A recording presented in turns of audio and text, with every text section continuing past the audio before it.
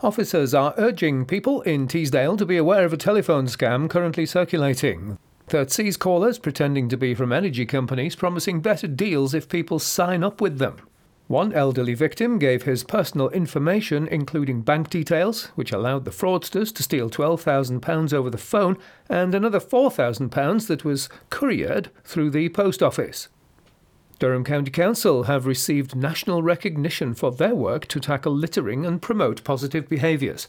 The council achieved success at the Keep Britain Tidy Network Awards, winning Litter Initiative of the Year for efforts to use education to help tackle the issue.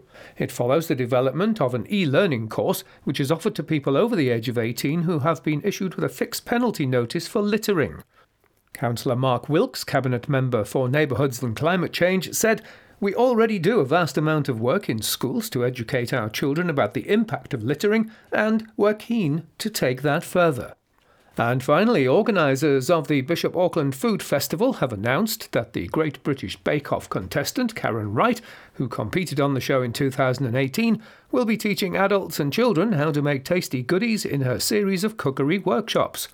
From stromboli to focaccia, to fruit crumble and naan bread, the sessions will take place at Bishop Auckland Town Hall throughout Saturday the 23rd and Sunday the 24th of April. Sounds lovely. They are your local news headlines. I'm Gary Burgham.